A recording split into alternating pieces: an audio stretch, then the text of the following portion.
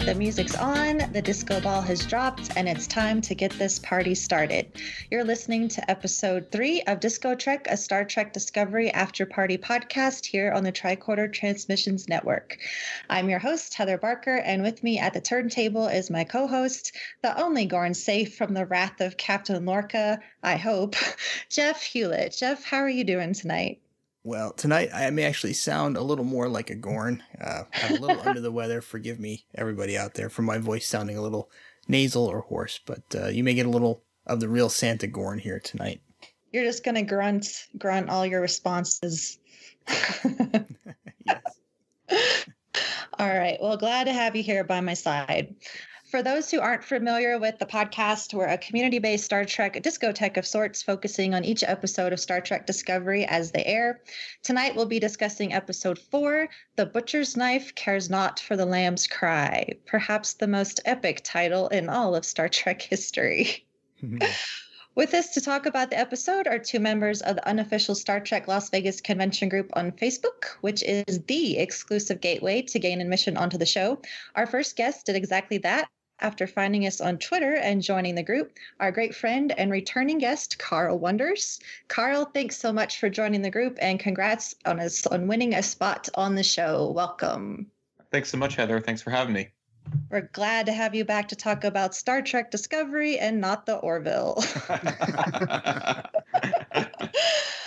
Our next guest appeared on episode 25 of Shore Leave, our Star Trek Convention Community podcast. That episode was titled Managing Conventions with Anxiety. Our friend from both the Nerd Party and Trekmate networks, that is Matt Hansen. Matt, welcome back and congratulations on winning. I'm so excited to be here. You know, it's been years since I've gone club hopping, but if I have to go back to any discotheque, the Star Trek discotheque is definitely where it's at. So I'm very pleased to be here. Nice. Thank you. We are the grooviest place to talk about Discovery out on the intranets, and we will get to that in just a moment. But first, we have some announcements from our DJs. That's Jeff and me.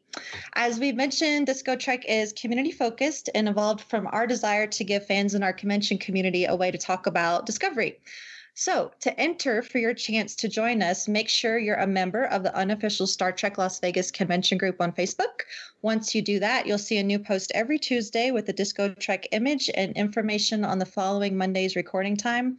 Just comment on that post to be entered, and we'll use a random generator to pick 2 winners on the following Saturday. Once you've been on the podcast, you can't enter again, but there are ways to be part of the discussion. Jeff, do you want to tell people how to do that? Sure. So we'll make an additional post on the Monday following the broadcast of Discovery on CBS All Access, asking for your comments that we may include at the end of that night's recording. And also, you can call into the show and leave a 2-minute voicemail, up to 2-minute voicemail, at 609-512-LLAP. That's 5527. So 609-512-5527. Heather? Do you want to let people know a little bit about our Patreon and what we've got going on? Oh, yeah, sure, yeah. So, yeah, we do have a Patreon page. We've mentioned it before on the show. You can find it at patreon.com/the Tricorder Transmissions, or you can visit our websites, thetricordertransmissions.com or shortleavepodcast.com, and click on the Patreon link to get there. If you like what we do here on Disco Trek or any of the Tricorder shows, please consider supporting us. And we've just released our first reward level for all patrons of the show, and it's available now on the Patreon site. It's the pre-release access to unedited versions of our shows. So, for instance, the show we're recording right now, which everybody will get access to tomorrow, will be available to patrons of our show tonight, immediately after we record this in an unedited format. And we're going to be releasing some back catalog stuff as well, some unedited versions of our back catalog. In fact, there's an unedited version of our recent Doug Drexler interview, also posted for patrons on our Patreon site right now. And before we forget, we have some shout outs to some new patrons. We have Bill Smith from the Trek Geeks podcast. Thanks so much for supporting us, Bill. Our co-administrator and the Facebook group, Jesse Okendo, and great friend of the show and STLV attendee, Mr. Josh Duffy. Thanks to all of you for being patrons of our show. Yeah, we're very, very appreciative of your support. Thank you so, so much. So now that we've got all that out of the way, it's time to talk about Discovery. Please keep in mind that from this point forward, there will be spoilers. So if you haven't watched last night's episode, go ahead, put us on pause, go watch it, and get yourself back so you can listen to the discussion. Just a quick rundown of the show. Our show is a general discussion about the episode that's segmented into 3 parts. We have Drop the Record, which will be opening remarks and reactions to the episode. Play a New Track, which is where we'll explore what we learned that's new about the Star Trek universe. And Spin It Again is where we'll look back at standout moments, scenes, characters, anything that we feel needs a little bit more attention. So without further ado, let's go ahead and drop the record. Let's talk about our reactions to last night's episode. Matt, why don't you start us off and tell us what you think? Well, guys, I've just been loving this series. I know people have had some problems with it. They had, the darkness hasn't meshed with everyone, but this is exactly kind of what I wanted from a Star Trek series that it made now. And because I'm a huge fan of DS9, and this feels to me like DS9 taken to the next level in the 21st century. But as far as the episode last night goes, what I really admired about it, and I had this feeling last week too with Context Just for Kings, but what I liked about it is that it's still the new Star Trek, as in like what Discovery is trying to do different with the universe. But, they're starting to incorporate more and more of the themes from past series where you have, for example, a monstrous creature that isn't what it seems. It's very Horta-like. Really just the deepening of the characters. I'm so on board for this series so far. And I love this episode. Awesome. Carl, what about you? So I definitely agree with Matt about, liking the series overall. I actually think this one didn't quite hit the bar as much as the previous episodes did for me. And a lot of it is, I think, the problems that typically come out of a serialized storytelling where you have all these balls in the air, but you're not quite getting full pictures of anything that's happening. Mm-hmm. That said, I also think this was, and Matt alluded to this too, that I really felt like this was the most Star Trek episode we've had so far, as far as the main story goes with the tardigrade creature, and I even did write Horta-like in my notes as well, so we're right on the same page with that, where you have this seemingly monstrous creature that isn't really as monstrous as we all think it is. Overall, relatively positive as far as the story goes, but there are definitely some problems I have with it that we can certainly get to down the road. Awesome. So because I know Jeff so well, and I know that his favorite episode is Devil in the Dark. We've had 2 mentions of the Horta. Jeff, would you agree with Carl and Matt? Yes. So I did wind up liking this episode more than the previous one. Still, like Matt said, it's still dark, but I like the focus on the technology and making things work.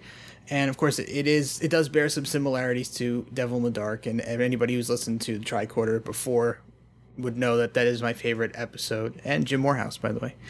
And I think that one of the reasons why this episode resonated more with me is because it really brought up a real world issue that's close to my heart. And I mean, Heather too, I know you're passionate about animal cruelty. So I like the fact that they set up the moral dilemma with this God machine that they're making that's supposed to help them win the war with this incredible technology, but there's a price that they have to pay for using it.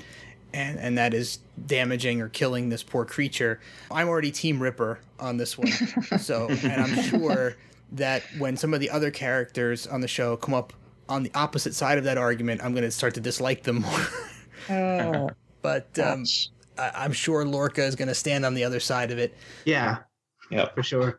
I definitely like the fact that Burnham was curious enough and compassionate enough, despite her Vulcan training, to find this creature's gentle side, even though it was clearly the only way to make that technology that they need to defeat the Klingons, or so they think they need to make that work. So it's a really interesting tug of war in my mind, and I really like that. Yeah, I have to agree. I'm going to take a little bit of what everyone said here, because I definitely, I'll just say the first time that I watched the episode, I did not want to go back and watch it again. Every night I sit down and I just watch I sit down, I watch the episode, let it all sink in. I don't take notes or anything like that. And then I go back for my second watch where I take notes and pause and reflect and stuff like that. And unlike Context for Kings, where I just wanted to watch that like 4 times in a row, I didn't want to go back and rewatch this one. And I think that a very large part of that was the eventual abuse of the tardigrade. And Carl made a good point in that because this is not episodic, we didn't get a resolution there. And so what I really struggled with was watching Ripper, which I hate the name Ripper. Yeah, I, didn't I just want to. Yeah, yeah.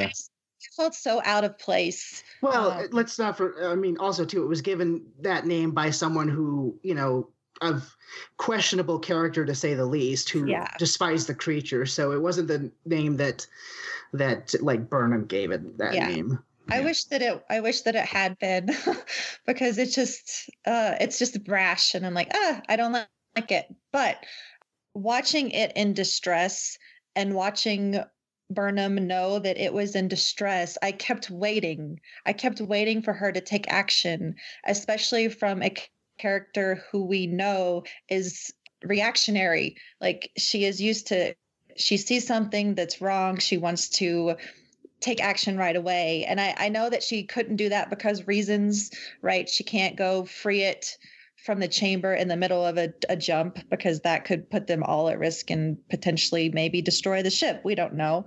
But I feel like in a regular episode of Star Trek, that's what would have happened. She would have intervened. She would have saved the creature. And, in the end, we all would have had this understanding that, yes, the creature's not a monster and everybody, lives happily ever after, like in Devil in the Dark. And that's not what happened here. And so for me to go back and have to rewatch that, I really wasn't looking forward to it. And I think that part of that goes even into a bigger picture of the episode, where in the beginning, the character that named Ripper, Landry, right? Is she Commander Landry? Yeah, Commander Landry. Yep.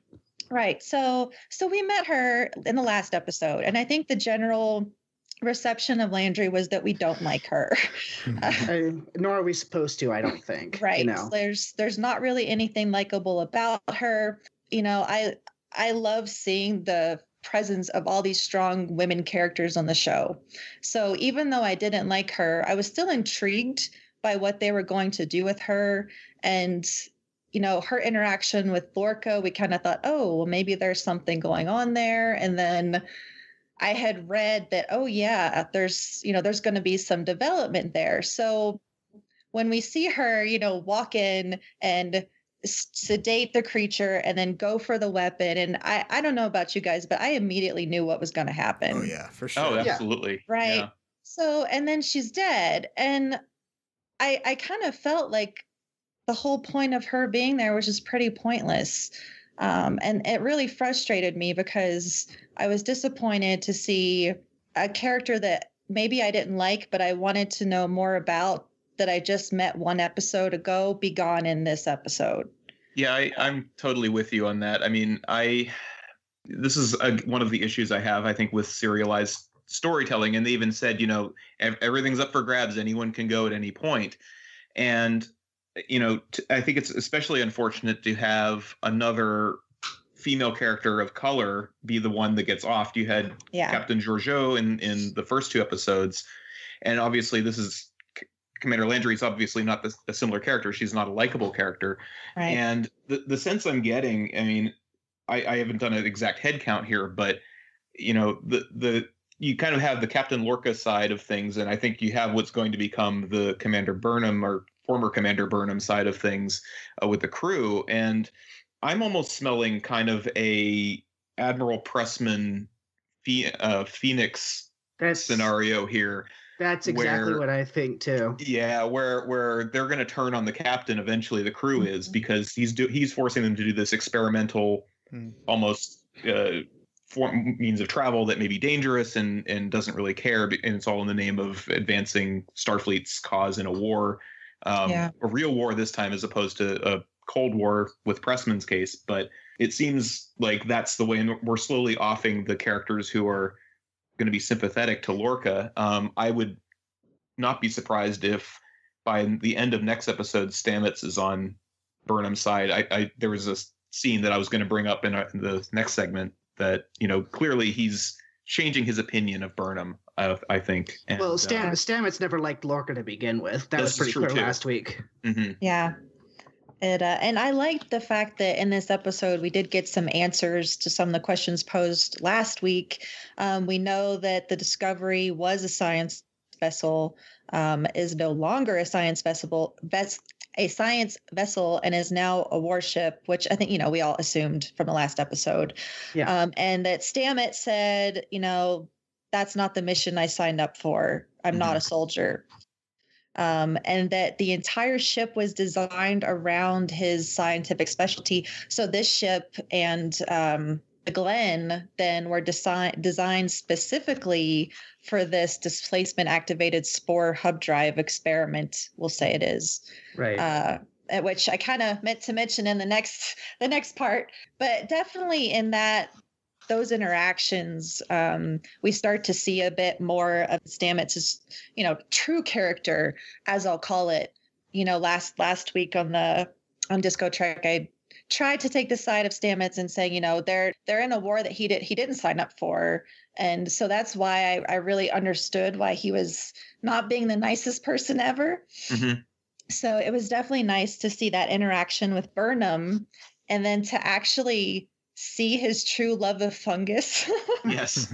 Well, that's what I liked about him this week, is that you saw more of the love of science with him, which I think is going to be that character's not saving grace, but like one of his more pleasing features. Because I got last week that, he's a little off-putting, but with the development he got this week, I can kind of see that, they're in the middle of the war, and he's also upset that because I'm willing to bet he didn't design the spore drive to be used in the war. He designed it to further Starfleet's mission. Now he's being forced to use his greatest discovery, no pun intended, as a weapon of war. Yeah. And given how he feels about being a soldier in general, I would think that would make him upset. Yeah. I think once he realizes that it's actually taking a toll on their supercomputer brain for it, I think he's going to be even less apt to want to use it for the war effort. Right. Yeah, definitely. So this kind of leads me into the next section, if you guys are ready to move on. Sure. What do you think? Sure. Yeah. All right. So let's move over to Play a New Track, where we explore what we learn new about the Star Trek universe. So I don't know about you guys. The first time that I watched the episode, I had a bit of difficulty during the Klingon scenes catching up with all of the captioning or the dialogue. Oh, I'm just saying, I'm glad you're bringing this up, because I know this is a problem that a lot of people have. And well, I do kind of understand. I mean, my feeling on the Klingons just speaking Klingon to each other is that their whole motivation for going to war is to, it's to remain Klingon. It's about ethnic purity and racial purity. So I think it would be weird to have a war based around those motivations, but they still speak the language of the enemy to each other. Yeah, we can talk about it a little bit more. I see both sides. I really love it. And I feel like it makes them even better and definitely more alien and even more menacing. But so what happened, I would watch and then I wouldn't catch all of it. I'd move on to the next thing. So I lost some of the dialogue. So when I went back for my second watch, I turned on the closed captioning. And that's where I discovered that they eat human beings. And I know that they're starving, and so they really needed to eat anything. But it was really difficult to come to terms with the fact that they ate my beloved Captain Georgiou. I know, but it's like you said, here's the thing. I always loved the Klingons, but if we're completely honest with ourselves, throughout most of the time we know them, they're a bunch of I don't want to say this like completely negatively, but they're a bunch of posers. They like to like talk a big game. They like to throw their weight around, but I've never really been scared of them. The thought that they eat the dead of their enemies, which they said before, I'm pretty sure they've talked before about like eating from the heart of your enemy and stuff like that. So, yeah. But to actually know that they take that literally, that would, like, for the first time, I think the Klingons are scary. Yeah. Mm-hmm. Yeah, I completely agree. And that's one of the reasons, like from the minute that we saw what they looked like, even I said, these are my Klingons, because they do look, and I don't want to get into a whole thing about how they look, but they look similar to the JJ Klingons, and those Klingons were menacing. And I was like, I hope that's what they look like. So we've got the look, and now we're getting to know them. And yeah, I would not want to run into them in space. So I completely agree with you. I think I just had a difficult time with it because I love that character so much. Mm-hmm. Oh yeah, but I mean, like it's horrifying, but it does so much to set up your enemy. Now I know that we're going to get to know them further down the line, and we're going to see both sides of the story. But I mean, if you want to like just set up just a visceral reaction to how dangerous someone is, having them be cannibals of their enemies is pretty good. Yeah. Carl, did you have any comments about that? I mean, I kind of had the same reaction as you, where I was a little, horrified by the whole development. But I also see, Matt's point in that it does certainly make them more terrifying. As far as the subtitles go, I thought it was a interesting device in the first couple episodes, but I think I said before, like, I think they should just do like a Peter Firth move like they did in Hunt for Red October, where all of a sudden they just say we're going to speak in English now, but they're really speaking Russian. And I think they should do the same thing with the Klingons at some point, because at least for me, I'm having a hard time taking in all of the really great visual work that they're doing with the Klingons and the sets and everything when I'm reading subtitles the whole time. I mean, I like the sound of the Klingon language. I think the fact that it actually is a language that has rules and makes sense, and a lot of work went into it. But at the same time, I think it would be a lot easier of a show to watch if they did just switch over the language at some point, and with the acknowledgement that they're only doing it for our benefit. They're not really speaking English to each other. Right. I mean, if they did something like that, I think it would be fine. Like I said, I just think that it would be problematic given that, the motivations behind this entire crusade of theirs is racial purity. To have them start speaking English to each other, that seems counterintuitive. I mean, it helps us as audience members. It seems counterintuitive for them in universe is what I'm saying. Yeah, I agree with that. And I think that I know there's difficulty, and I think Jeff probably agrees, like trying to read and then trying to watch. No, I totally hear them. But that being said, I really got to commend these actors, because I mean, the makeup is probably like the worst Klingon makeup that's been in the history of the series, just in terms of time and comfort and all that sort of stuff. But yeah, they really like they got the language pretty down. Like, I don't speak Klingon, but the fact that the language seems to roll off their tongues pretty well, especially one of my favorite parts of this episode was getting to learn about L'Rell. Yeah. Let's talk about L'Rell. Hold on 1 second. Yeah, go ahead, Jeff. Let me roll back one really quick second to the Klingons eating. So I had two conflicting interpretations of that. And of course, the first interpretation is the one that you guys all brought up, and that was, the Klingons eating, humans or eating their enemies. But I was scratching my head wondering, because of the context of the conversation that they're having when they mention it, it almost seems like it could have been interpreted as a revenge thing for her being one of the people that was responsible for killing T'Kuvma, their messiah. I wasn't sure if what they were doing was to, enact some sort of avenging type of a thing on his behalf, on her, by eating her, or if that was just something that they normally do. Maybe down the road, if we find out they eat more humans, that blows that theory out of the water. Yeah. But, well, I mean, we do know they were starving, so they needed to eat whatever they could eat. So I think there's a lot at play. I think it could be that.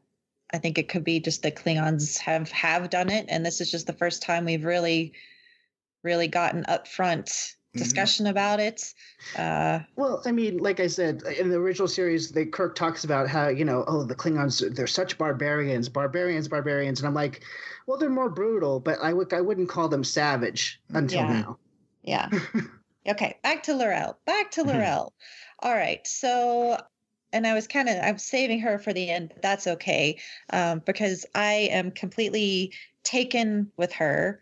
I thought that Mary Chieffo did an amazing job, not only of, talking in the makeup, but, facial expression in that makeup. She's a great actress with her eyes. That's what I noticed from her performance. Yes. I thought that, I was really kind of just, I don't know that I was surprised by what all happened with the Klingons, but surprised by Vok, because when we met Vok in the prologue, we'll call it, he seemed like a very strong, very sure warrior.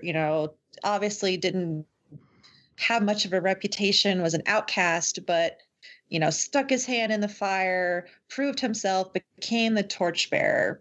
Mm-hmm. And I started to see a different version of Vok. Mm-hmm. The minute that he welcomed Cole onto the ship, just the whole, what is T'Kuvma's house is your house. I know that the Klingons, his house of the Klingons now are wanting to join together, but I just found it kind of odd that he welcomed him on and believed everything he was going to say. What did you guys think about that? I mean, to me, Vok to me is like this zealot who is a very good follower, but has no clue how to lead, and is so taken in with T'Kuvma's whole message and everything in his mythos and everything that all you have to do is play to that and he will go along. So, when Cole comes back and so easily gets in Vok's good graces, and I even wrote, I'm like, this is not going to end well, is what I wrote in my notes. And so when he comes back from the harvesting the warp core and everything, and it's like, yeah, what did you expect was going to happen, buddy? And to L'Rell, I don't quite get her end game with either, unless she thought she was going to be outright killed by not siding with Cole right from the, immediately, because she kind of joins in, plays along, and then immediately goes back to Vok and is like, and now she's going to help him apparently in some way or another.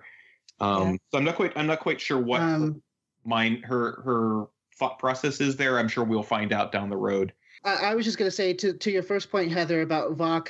Yeah, I totally see what you're coming from, but at the same time, he was willing to, become T'Kuvma's apprentice, for lack of a better word. But just because the spirit was willing, I mean, he didn't have any time to learn from T'Kuvma before he was killed. Mm-hmm. And he had this now that this leadership role is thrust upon him because, he did choose him as his successor. So, I mean, inexperienced guy now leading this war. So, I think that we're seeing a leader who had not had any opportunity to benefit from watching other people lead. Mm-hmm. Yeah, I think he had a little too much faith in the people who were following T'Kuvma and the fact that they would just follow him because he was the chosen successor. He had too much faith in them that they wouldn't be able to be swayed by anybody else. And then he was surprised when he came back and found out that, it didn't take much to get them to follow a new leader. I mean, to me, he's very, not quite the right analogy, but he's very book smart. Like he knows the teachings of T'Kuvma, but he has no experience actually living it. Yep. And I mean, to the point where when we first meet him, he's ready to just starve to death on this ship because he is unwilling to go and harvest apart from the enemy ship, which, is great for, I guess, for, ideological purity, but it's not really the way to lead a group of people. Yeah, no, he's not a pragmatist. He's an idealist. Not. And to the point about L'Rell, she says something near the beginning of this episode that I found very interesting, and it informed the rest of the way I saw what she was doing. Yep. So she goes into this little monologue about her backstory and that how she was born, a member of two houses, and one of the houses were like the great deceivers or something like that, the manipulators, the House Makai. Yep. And so my feeling is that, to coin a very cliched expression, the female of the species is more deadly than the male. Yeah. I think she's the master manipulator, and I think she's having all these guys. She's going whichever way the wind blows to suit her own purposes. I think she has an end game in mind. Yeah, I completely agree with you. I was just going to mention in that monologue, she said, she built a bridge between the houses to serve both of them.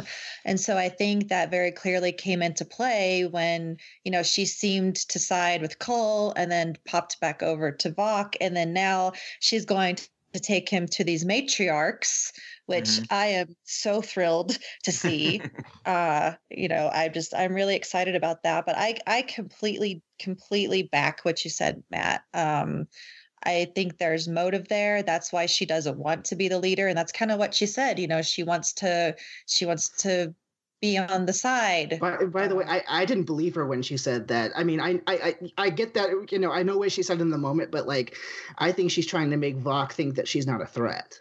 You know what I mean? I don't want your throne. I don't want your leadership. I'd rather stay behind you and support you. Yeah. I think that she's far more clever than any of the men.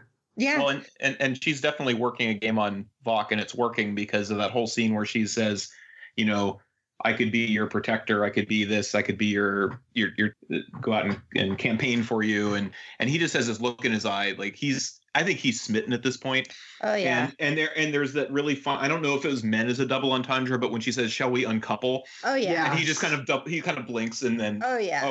We're trying to do a job here. I was like, that's a specific word choice that I was like, there's got to be something to that. And I'm willing to bet that how she beams to the Shenzhou at the end of the episode and says, if Cole finds out I'm here, he'll kill me. Cole knows. I'm willing to bet anything Cole knows this is part of her plan. I'm so intrigued by what's going on. For some reason, Vok and L'Rell remind me of Rom and Lita, but like super dark versions. There's something about, Rom was kind of came into his own over the entirety of DS9, and Lita was kind of standing by him. I think that L'Rell's going to be much more vicious than Lita ever was. Sorry, zooming really back out, this may be a kind of a goofy thing to say, but I have to say that I really enjoy the fact that they're making the Klingon storyline intriguing and interesting, just like they're doing with the Starfleet side. So I was a little bit worried that the Klingons were going to get a little bit pushed to the side and maybe only get, not even a quarter of each episode. But I really like where this is going, so I'm equally interested to see what's going to happen on both sides. For sure. Okay, so why don't we move on? Like, Carl, what did you find in this episode that was new about the Star Trek universe? Well, you kind of hit the point I was going to make. So if I'm allowed, I would like to flip it around on its head a little bit, and say that for all the talk of how this isn't Star Trek, this is different, this isn't what quote unquote the fans want, et cetera, I found it strangely comforting to know that the Starfleet way of defending themselves has remained consistent throughout all of the shows, where you have Korriban 2, which is, by the way, a very nice Easter egg from the Next Generation, is responsible for 40% of the dilithium refinery, yet it's apparently not very well defended. And once again, they find a creative way of making the Discovery the closest ship in range, in that even the closest ship in range won't get there in time. So we need to use this magic new travel technology to get there in time to save them. So it was one of those things where it's like, no matter how things change, some plot points will remain the same in plot convenience. Be the Star Trek we know and love, in that Starfleet sometimes just is not very good at their job when it's not the main cast that we're talking about. Yeah. Yeah, but that's classic Star Trek, right? We warp in just at the last minute, and the bomb always stops at 1 second. It's one of those things. Yeah, I think that these episodes have a lot in them, and I love that they do. I love the action. I'm engaged throughout the entire episode. I feel like if this had been more of an episodic show, we would have seen more of the people. Like, we got a little bit of the people down on the planet, but I don't know. Like we didn't really learn a whole lot about them. It was just kind of we pop in, save the day. Oh, who saved us? I don't even know. So I was kind of like, okay, all right. So, there's been plenty of episodic ones where they just rescue someone and they don't really learn about them. I mean, yeah, it didn't bother me that much, only because it's like, well, these are some of the tropes that I'm used to. Yeah. So I'd like, if I could, I'd like to ask a question. And Jeff, you brought up the the interweaving of the Klingon storyline and it and keeping interest.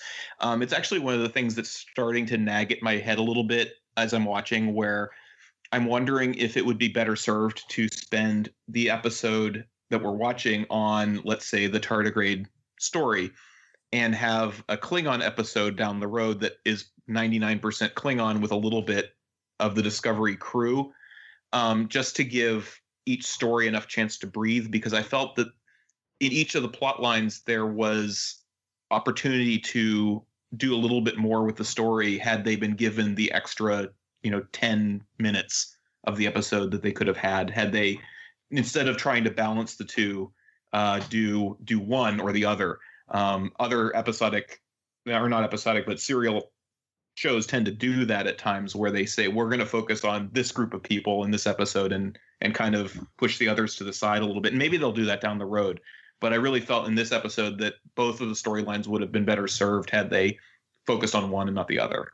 I was just going to say, normally I think I might agree with you, but what worked for me in this episode is that both stories were working on the same common theme. And for me, the common theme that I found in this episode is idealism versus pragmatism.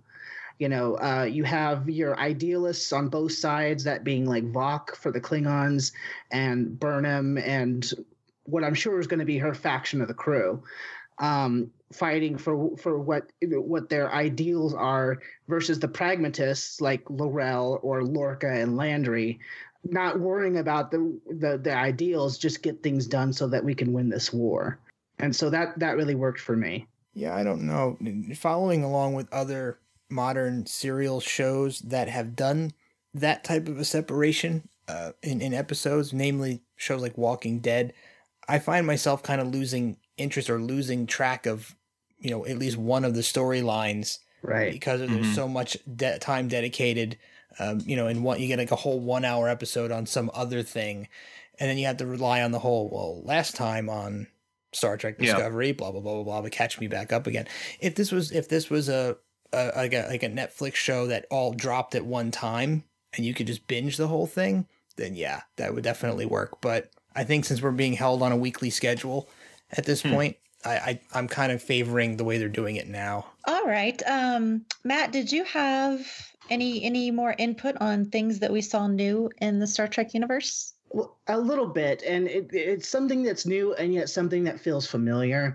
And we talked about the characters, we talked about how the universe itself deepens, and all of that is wonderful, and I love the show for it. But like some of the quote unquote cool things about this episode were, I like this idea of the return to, like, for lack of a better word, the aerodynamic starship. In the sense that the sense when Discovery, that when its saucer rotates, it reminded me of like Voyager's warp nacelles when they go into warp. It was just something cool that they've added that I don't know. It's those little touches that make me happy as a fan. And also, too, speaking of Voyager, not only did I get a lot of Horta in this episode, I also got a lot of Equinox using these creatures that we don't understand for our own benefit. Yeah, I've seen that mentioned several times. I thought it was really cool to see what I lovingly call the disco ball. I thought that was really neat, and I thought we got some other cool technology, like when they did the in the cold open, and they open on this graphic, and you're like, what is going on? Like, is this a storm? Is this? Oh yeah. I didn't know what it was. Standout moments. Yeah. Then we find out that it's the replicator making her uniform. I thought that was pretty cool. And then I also really liked the hologram mirror in Burnham's quarters. Yeah, I forgot about that. I thought that was pretty neat, and I had not seen that before. We had a mention mention of the Hawking radiation firewall. Mhm. I wonder if we'll ever find out what that is. Perhaps not. And Elon Musk got a shout out with Zephyr Yes. Cochrane. I noticed Yes, that it did. too. Yeah. So that was kind of fun. But that, I think those were really kind of the standout things for me. Jeff, did you have any that we didn't touch on? Two things. One, I like that we're getting more drips and drabs of what Lorca is really like. Some of his backstory. I like the fact that he's the captain of a science vessel, but he spends so much time studying war and weapons. So that's interesting. I think it's going to really come full circle here soon. And now that he's really declared that they're a warship. Let's see. And also, this is a little strange, but I like the fact that no matter where you are in the universe, if somebody wills you something, it follows you there. It comes in a box and it verifies that it's you when you open it. I guess it's not, you don't have to go to the hearing anymore or the reading of the will to get your stuff. It just comes to you. No, not when there's space UPS. Yeah. Yes. All really cool stuff. So let's go ahead and move into our last segment. Let's spin it again and look back at some standout moments, characters, whatever you got. Carl, why don't you start us off? Okay, so a couple of things, little small ones. I've really enjoyed the one-liner writing, and I don't mean that quite as a joke, but I feel like there's a lot of really good standout quotes that have been sprinkled throughout most of the episodes, including this one. The ones I wrote down were when Saru says, "My ganglia remain unconvinced," when Burnham is saying that she's not going to be a problem. And I think what might be my favorite Stamets line so far is when they're going to confront the tardigrade and he has a phaser and he says, "Think of it as a placebo for my skepticism." That's really good. Which I think it's a great line of dialogue for that character. I liked it. Like I've always wanted to talk to my mushrooms. Yes. The little banter that he has with his, I think the doctor is his partner. Yeah. Correct? Yeah. When he just says the frontal lobe is overrated. Yeah. well, you could see what I wanted to see in that. They don't really come out and explicitly say there are a couple yet, but I can tell that the doctor is going to be a nice balancing force for Stamets because he can get a little. We saw last week he could get a little carried away in his own head and his own ego, and I can tell he's going to be a good balance because right after he talks about the frontal lobe, he's like, "Well, I'll leave it intact just in case you decide to have a feeling sometime." So good, good. And then Stamets had one of my other favorite moments, and it's a really minor one when they let the tardigrade wander into the mushrooms, and he has this smile that just slowly appears on his face where you could see he's finally doing science again, I think, where he's like, this is what I'm here to do. This is what he likes. This is what I love doing. And I thought that, Anthony Rapp, who's been, he's always good in everything I've seen him in, but he does a great job just conveying these little things like that. Can I just say now that I'm on this podcast, I have no idea if he'll ever listen, but he's been so awesome with the fans on Twitter, just so open with all of us. And, I know he's had to take abuse from some of the Peanut Gallery fans, but he's been such a trooper and so kind and so warm. So, if you're listening, Anthony, thank you very much. We love you. Yes, absolutely. All right. Anything else, Carl? Going through my notes here. I'm sure they'll come up during conversation. But that's all I got really. No one's talked about mine yet, so I'm hoping I can go. Oh, please! I don't want to take everybody. So please, jump right in. Go ahead, Matt. I knew what my standout moment was the first time I watched this episode because it is the first time that Star Trek has earned genuine tears of emotion from me since the opening of 2009, and that's Georgiou's final speech to final will and testament to Burnham. Yeah. I love Michelle Yeoh, and I love that character. She's been with us for what, 2.5 episodes maybe. Yeah. But there's so much to that character that I find so endearing. And that eulogy, well, it's not a eulogy, but you know what I mean. Mm-hmm. It blows something like Tasha Yar's out of the water. I'll say that much. Yeah. But that was just so well done. I thought that was the perfect note to end on. And she represents, Georgiou, I think she represents what Starfleet is going to become. Yeah. You know, the idealistic future. And I think that Burnham is, you know, because she received this will, she's going to be inspired to do that. So some of the problems that you had, Heather, with the fact that she didn't let the creature out, you know, Georgiou says something very specific, is like, but most important, take care of those under your care. Yeah. And she's not a captain, but this creature is under her care. Yeah. So my feeling is that, you know, the series is going to come full circle where we started off and she was a mutineer for the wrong reasons. And I think she's going to end up as a mutineer for the right reasons. Yeah, I completely agree with you. And I've been saying as we go through these episodes, and forgive me for offending anyone, but if you can't find, you know, the positivity, the hope, the optimism of Star Trek in Discovery, you're just not looking hard enough. It has been in every episode. It's been in the writing. It's been along with Michael Burnham, despite her actions. She still carries a lot of that within her and what she says. It's in characters like Tilly, but this message from Georgiou really represents that. And I feel like now hopefully people can see that this is Star Trek. It's going to evolve into what we know. We're getting there. That's the thing, is that I think people don't realize, is that, you know, we're so used to non-serialized storytelling with this franchise, but this is the first time we're trying this new experiment, if you don't count like Enterprise season 3.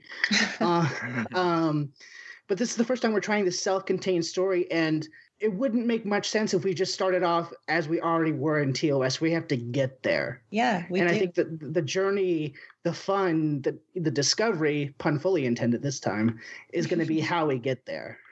Yeah, for me, you know, Star Trek has been so much of who we want to be, what we want to, who we want to be in the future. And right now, I think Discovery is very reflective of who we are. Right. It's so spot on, with just putting a mirror in front of our faces. You Which know, is what Star Trek is supposed to do. Absolutely. And they've always done it, you know, as a metaphor, as, oh, well, this is how we are in the future. And, you know, this is how we evolved. And we still struggle with some of this, but we're an evolved people. And right now we're not quite there yet. So for me, I mean, I really, can I just say this now, guys? I really think that Discovery is my Star Trek. I think so too. I'm willing to say that at this point. Like, I'm trying to not let the recency effect bias me, but like right now, I have to say that like DS9 and Discovery are neck and neck for me. I'm waiting to see how this season ends, but this is like, I'm so happy because this is exactly everything I wanted. Yeah. Mm-hmm. Yeah. I love hearing it. All right. Was there anything else that really stood out that you want to just do a special shout out for again? I would like to give another shout out. I did it last week on Twitter, but you know, Tilly is such a character that could easily be written to be so annoying. I mean, she could easily be the Mayweather or the Harry Kim of the series. But what I like about her is that, yeah, she has her own personal foibles, don't we all? But she knows how to do her job, and she's incredibly perceptive for someone of her age. I love the fact that it's her who motivates Burnham to listen to the will. Yeah.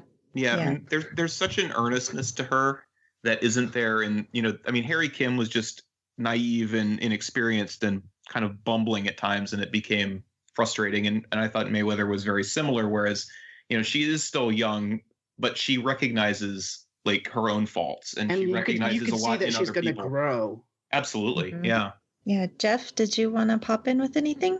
Well, two things. One, this is kind of an overarching, longer term sort of thing that stood out to me in this episode. That was something I was wondering about from earlier. And one of the points that I had made on I was on Discovering Trek for one of their shows with the Trek Geeks, and one of the things that I said there, that was for the first episode, was I was curious to see how they were going to get from Klingons in episode 1 of Discovery to Klingons that we know in the future.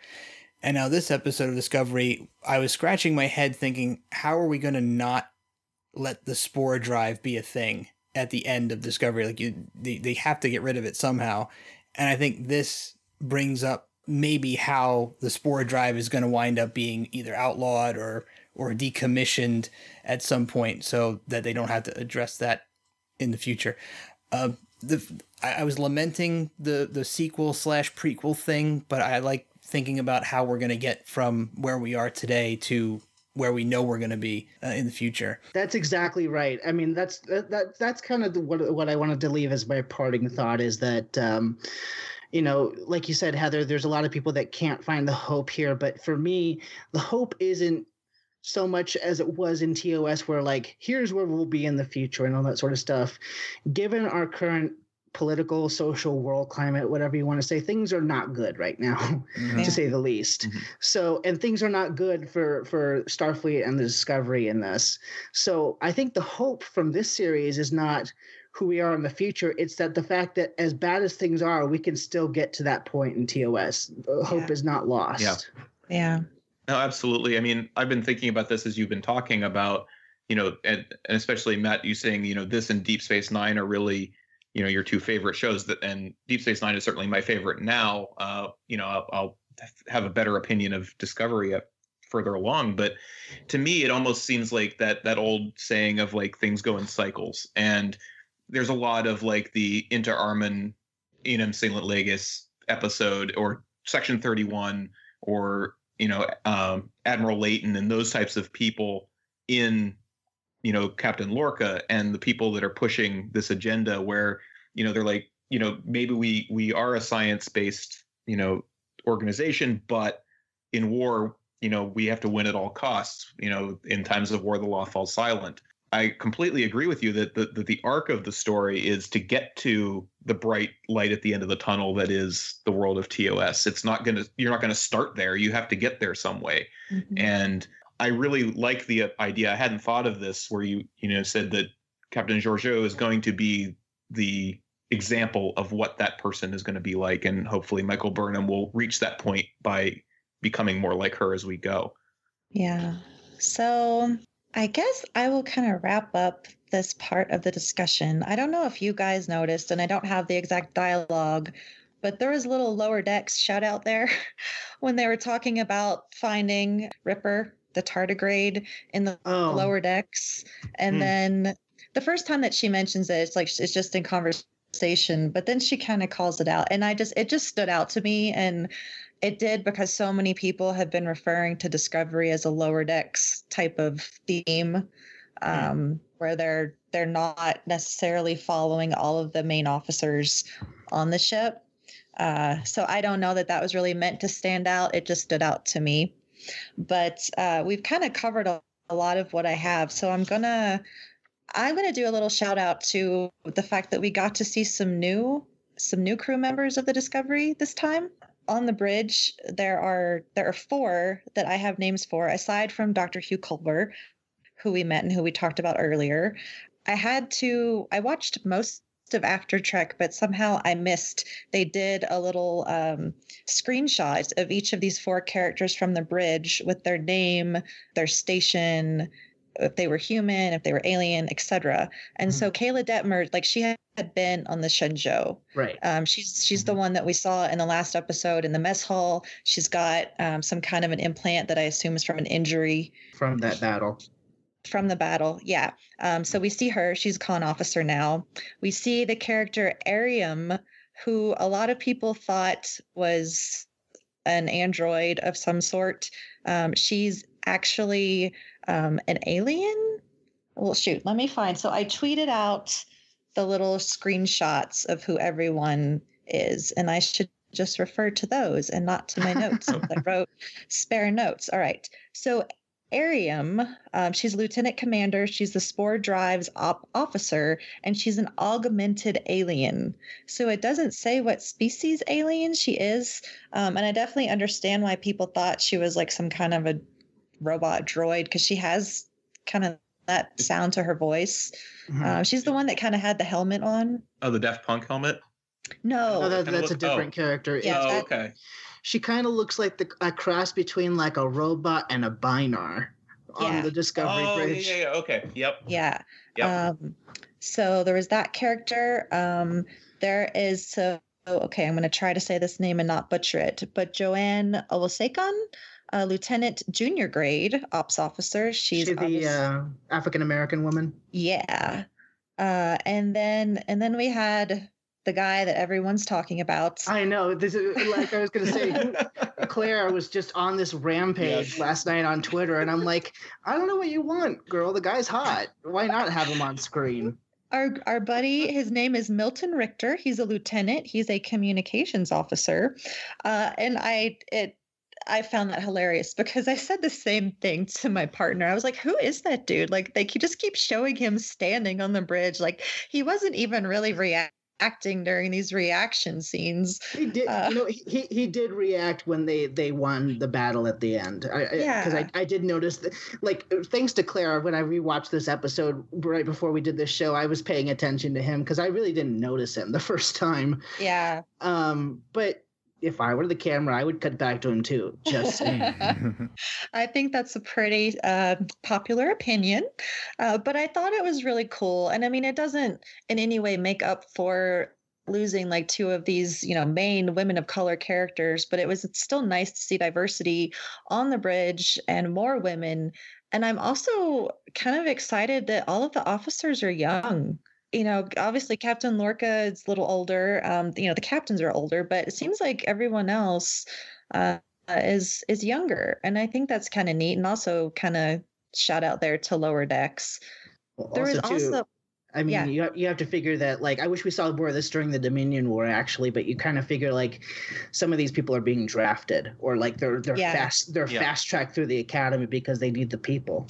Yeah, and that kind of calls back to a point that Jeff was talking about with Captain Lorca. I wondered, like, was Captain Lorca actually the captain when Discovery was commissioned to be a science vessel, or was he moved over once they went into war? Yeah, that's a good question. We'll find out. I almost want, it was like, like kind of like a Captain Jellicoe scenario where they said, this guy needs to be in charge of this crew now because the mission has changed, Section 31 could have pulled some strings. They could have, get this guy into the captain's chair. Mm-hmm. Yeah, I just find it very odd because obviously he's, he studies war. He said that he studies war and has his little shop of horrors, which, quick shout out to my friend Lisa on Twitter, because she tweeted earlier today. Let me find the picture. And just so everyone knows, Lisa is Star Trek Rec. She tweeted a photo of Lorca and Burnham in Lorca's shop of horrors, as I like to call it. There is a Horta. Like, I am. There is? Yes. On the table, yeah. Behind Burnham, right? Yep. It's in a case. And if you look at it, it looks like, Pizza Monster Horta. So no one else has really called that out. I definitely didn't see it. I thought that was pretty awesome homage. See, just like the attention to detail is great. Mm-hmm. It's absolutely amazing. And every episode has these Easter eggs, and I feel like I need a gosh, what would it be, third, fourth rewatch at this point to sit down and pick out every single one. I have a feeling like DS9 now, once the season is out, this series is going to be awesome for binge watching. Yeah. Oh yeah. I've been having a hard time like not going back and just rewatching all the episodes before the next one. I may have already done that before this one. All right. So I think I will go ahead and wrap this up with my final shout out, and that is to the ongoing theme of Alice in Wonderland. Yes. I've mentioned it since the first episode, this theme of her being lost, much like Alice is lost. And this episode really brought it home with the tardigrade. When they're studying the tardigrade, she and Landry, she said, "How do you know it's a monster?" And said, "You judge the creature by its appearance. by one single incident from its past. It can only be what it is, not what you want it to be. And I went back and did some Alice research. And I just want to say this little quote that I find really works with this episode. The quote is, "In Wonderland, Alice struggles with the important..." Let me start over. "In Wonderland, Alice struggles with the importance and instability of personal identity. She is constantly ordered to identify herself by the creatures she meets, but she herself has doubts about her identity as well." And I kind of wonder if she sees herself in this creature at all, but also just how she's coming to find herself when, meeting this tardigrade and seeing that it's hurting, and she knows that it's hurting. And just like that little connection with Georgiou saying to take care of, those under your care. Those under your care. It just kind of all comes back to me. And I hope that made sense since I kind of read it strangely. But I thought that was really neat that here she is meeting this creature, having to confront herself, what she I think we know what she needs to do. And I think that she eventually will. I think that, we're going to see her redeem this creature, look out for this creature. I'm really enthralled by the ongoing theme of Alice and curious to see how it all plays in at the end of the series or the season, I guess. Right. I mean, I know he hasn't written any of the episodes yet so far, but that feels so Nicholas Meyer to me, just alluding to old books and old literature. That feels like something he probably had something to do with, and it works just as well here as it did back in Star Trek 2 and 6, I think. Awesome. All right. Jeff, do you want to take us on out? Because you're better at this than I am. Sure. So, guys, thanks for being here, and congratulations on winning once again. So, Carl Wonders, can you tell people where they can catch up with you on social media if they want to talk more Discovery? Sure. I can be found on Twitter at Carl Wonders, just one word all together. I have a blog that is on temporary hiatus at the moment, but it can be found at listeningtofilm.net. Cool. And Mr. Matt Hansen, where can people find you if they want to chat Disco? So they can find me on Twitter at mhansen0207, HANSEN. Also, I sometimes co-host the Filibuster on the Nerd Party Network, and I more frequently co-host Upper Pylon 2, a DS9 review podcast on the Trekmate Network, which has been very fun, but I must say that now that new Star Trek is out, it's kind of hard to go back and talk about old when we can sit here dissecting the new. Yeah. Not that I don't love DS9, but I mean, it's tempting. So, Heather Barker, how about you? So on Twitter, I am LLA Posper, and then just so everyone remembers, pop over to the unofficial Star Trek Las Vegas convention group where myself and our good friend Jesse and you are moderators. We will let you write in and look out for our Disco Trek posts so that you can comment and be entered to pop on the show. All right. And I am Warp Factor Jeff on Twitter if you're looking for me, and you can find the show at thetricordertransmissions.com, shoreleavepodcast.com, and you can also find us on Twitter at disco_trek. And don't forget, our voicemail number is 609-512-LLAP. We look forward to hearing from you guys so we can read some of your comments at the end of the show. And I guess that brings us to the end of Disco Trek, and we'll be back with you guys next week, same time, same place.